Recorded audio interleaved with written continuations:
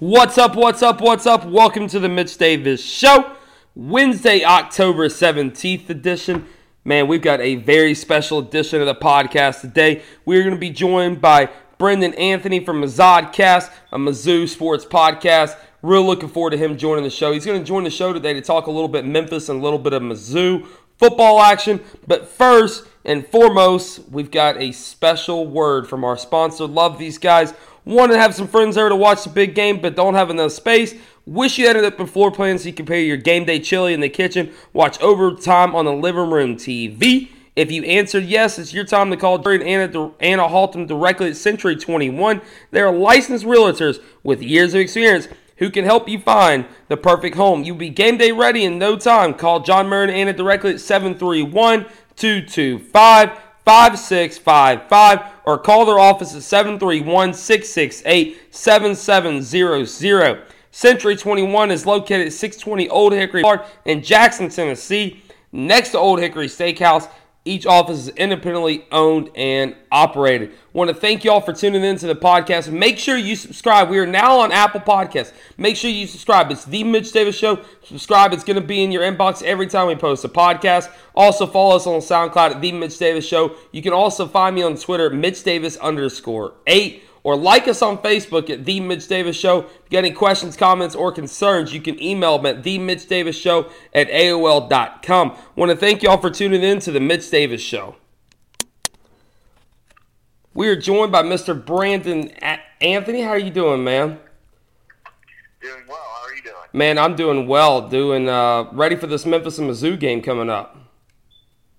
Yeah, absolutely. Homecoming for Missouri. Yeah, I saw that. It should be a pretty good game. What's this line spread on that? I haven't seen a line spread on that yet. Well, it's bounced around a little bit. The early number was 8. Now I'm seeing 9.5. And Missouri fans are a little bit skeptical of that. The way we've been playing the last 3 games, we don't know why we deserve such a large spread. You know, let's talk about the last game in particular, especially that Alabama game. Before we get into this matchup with Memphis, what did you see and what did Mizzou fans see as well? What are the positives and what are some of the negatives heading into homecoming as well for Mizzou? Well, I think anytime you play Alabama, it has to be a little bit of an outlier game compared to what you're doing with the rest of the season, with the rest of college football. You know, it's a team where people are somewhat jokingly, somewhat not jokingly talking about would they beat an NFL team. Alabama is not your normal game. But that being said, what we saw against Alabama, starting on the negative side, was a lot of the same. Everyone knew going into the season for Missouri, we had a really tough 3-game stretch against Georgia, South Carolina, and Alabama. And we were very hopeful that we would pull off the South Carolina win. And then we basically wrote off Georgia and Alabama's losses. Georgia actually turned out to be somewhat of a closer game. Missouri can shoot themselves in the foot and kept themselves away from the possibility of winning. The South Carolina game, we shot ourselves in the foot again and absolutely took defeat from the jaws of victory. And then we played Alabama, who's obviously the best team in the country, and shot ourselves in the foot and made a bad situation worse. On the positive side, our defense, which has been suspect all year, didn't look terrible against Alabama. I know Alabama scored 39 points, but we forced them to punt for the first time in, I think, 156 minutes of play. And we had a strip sack against Tua. So, and then this is a Missouri defense that has not had a lot of luck putting pressure on the passer. So those were some positives that we took away from it. Drew Lock did have 1 touchdown reception against Alabama. But we have a lot of questions that need answers, and we also have a very important wide receiver who's been hurt for a very long time, and his father recently passed away and has not seen the field in 3-4 weeks. So that puts a real damper on what Missouri's potential is. And, heading into this Memphis game, you did mention the just the negative side of rushing the passer. Memphis has got a very good passing attack and especially even better running attack. What is Mizzou's answers for the Tigers coming up heading in for Memphis? Yeah, so I think the running game will be the most interesting thing for Missouri because we're all familiar with what Memphis can do in the running game and what powerful running back you have. But as far as our defense goes, the run defense has been our strongest suit. It's led by our senior Terry Beckner Jr. back there, in the defensive line, but there's they've been pretty stout, and we've not been burned by the run much this year. The passing game is where we get lit up. Now, I wonder to some degree if the running defense hasn't been put to the real test, because everybody knows that our secondary is weak, so that's where the attacks come from. How we respond to those answers to the Memphis passing game, I don't know, because we just don't have the talent back there. Cam Hilton, DeMarcus Acey have been subpar all year long in the secondary.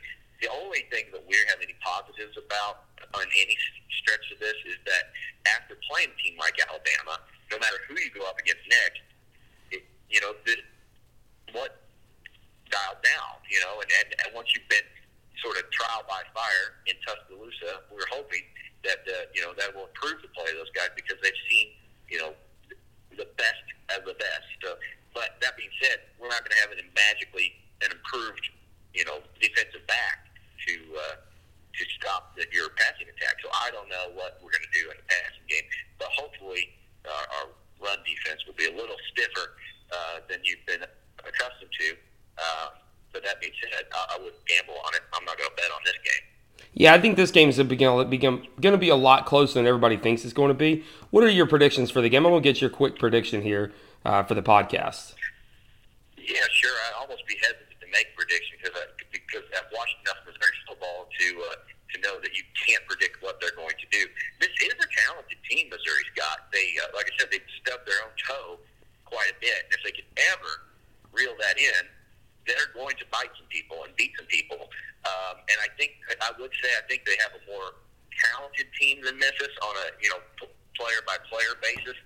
But Barry Odom, who you all are familiar with, this is his time coaching your old defense. He's been here for 3 years, and pretty much a hallmark of his tenure has been undisciplined play. And if they continue to make mistakes, there will be avenues for Memphis to win this thing. And my prediction, I guess, would be that I think Missouri can win it, but I think the spread is too high. I think it's more of a 3-point win, 6-point win, maybe a touchdown. And then that being said, I wouldn't be surprised if Missouri lost by the same margin.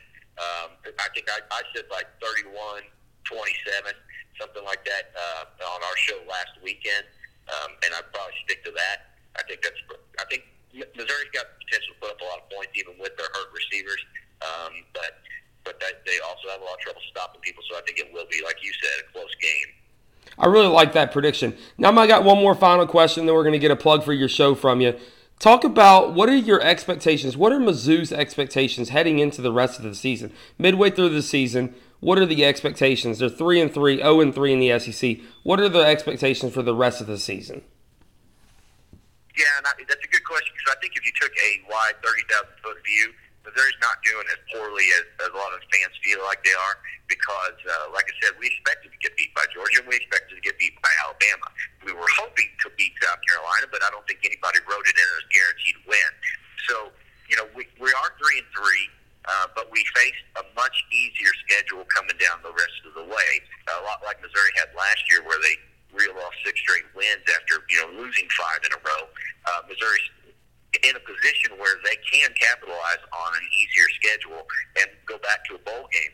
But that being said, a lot of those teams who looked easier at the beginning of the season are starting to look a lot better now. Florida, when they got beat by Kentucky, a lot of people said, Florida is got a long way to rebuild. But now they're sitting at like 5-1, I think, 6-1, I can't remember. And they've got some impressive wins, one over LSU. That does not look like a guaranteed win anymore. Even though we clobbered them last year, they are a much different team. Tennessee, I think, is still probably one of the most winnable games on the schedule. Vanderbilt, Vanderbilt's a weird team because they're always not very good, but they're never terrible, and they will surprise people all the time. Kentucky, obviously, is resurgent. And so, there's the teams they've got faced, they should be winnable games, but they're by no means games that are easy wins. So, I think if Missouri came out of the season with 7 wins, I think they'd be happy and satisfied, honestly. But that, I think that's a long way to go there. And if they don't get to a bowl game, I think we could be looking at the last season of Barry Odom as their head coach. Now, with that comment, I'm going to ask you this question. Who would Mizzou go after if Barry Odom was let go out of the position? Well, I think it's way too early to say. I think that the coaching carousel is such a circus, especially in the offseason. Jim Sterk, now we're projecting a long way down the road, a lot of things happening, but if Jim Sterk has proven himself to be an athletic director who does not like to make mid-season fires, he prefers to ride out the season and give their coaches a chance to right the ship. And that worked out well for Barry Odom last year.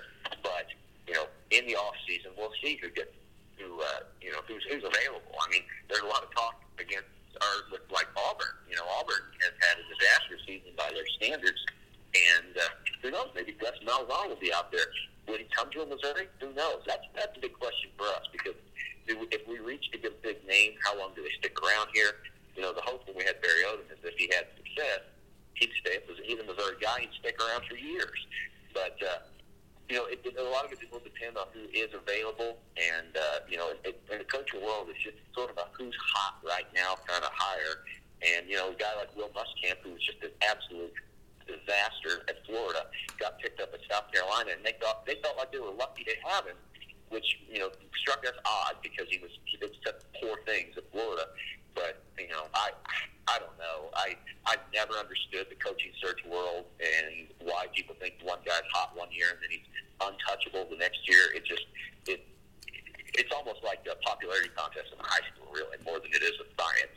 Yeah, you know what? I want to thank you for coming on the show. Tell the people where they can find you on Twitter and your podcast and everything, so Mizzou fans and SEC fans across the nation can subscribe to y'all. Sure.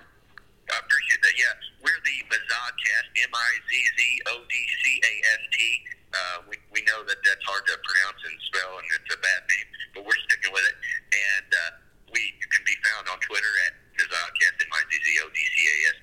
We're also available on Instagram, Facebook, all those places. But and then the podcast is wherever fine podcasts are sold, iTunes, Stitcher, Google Play, all those places where you can download podcasts. If you're interested in learning about Missouri football, which I know most people are not, but if you are, that's where we're at.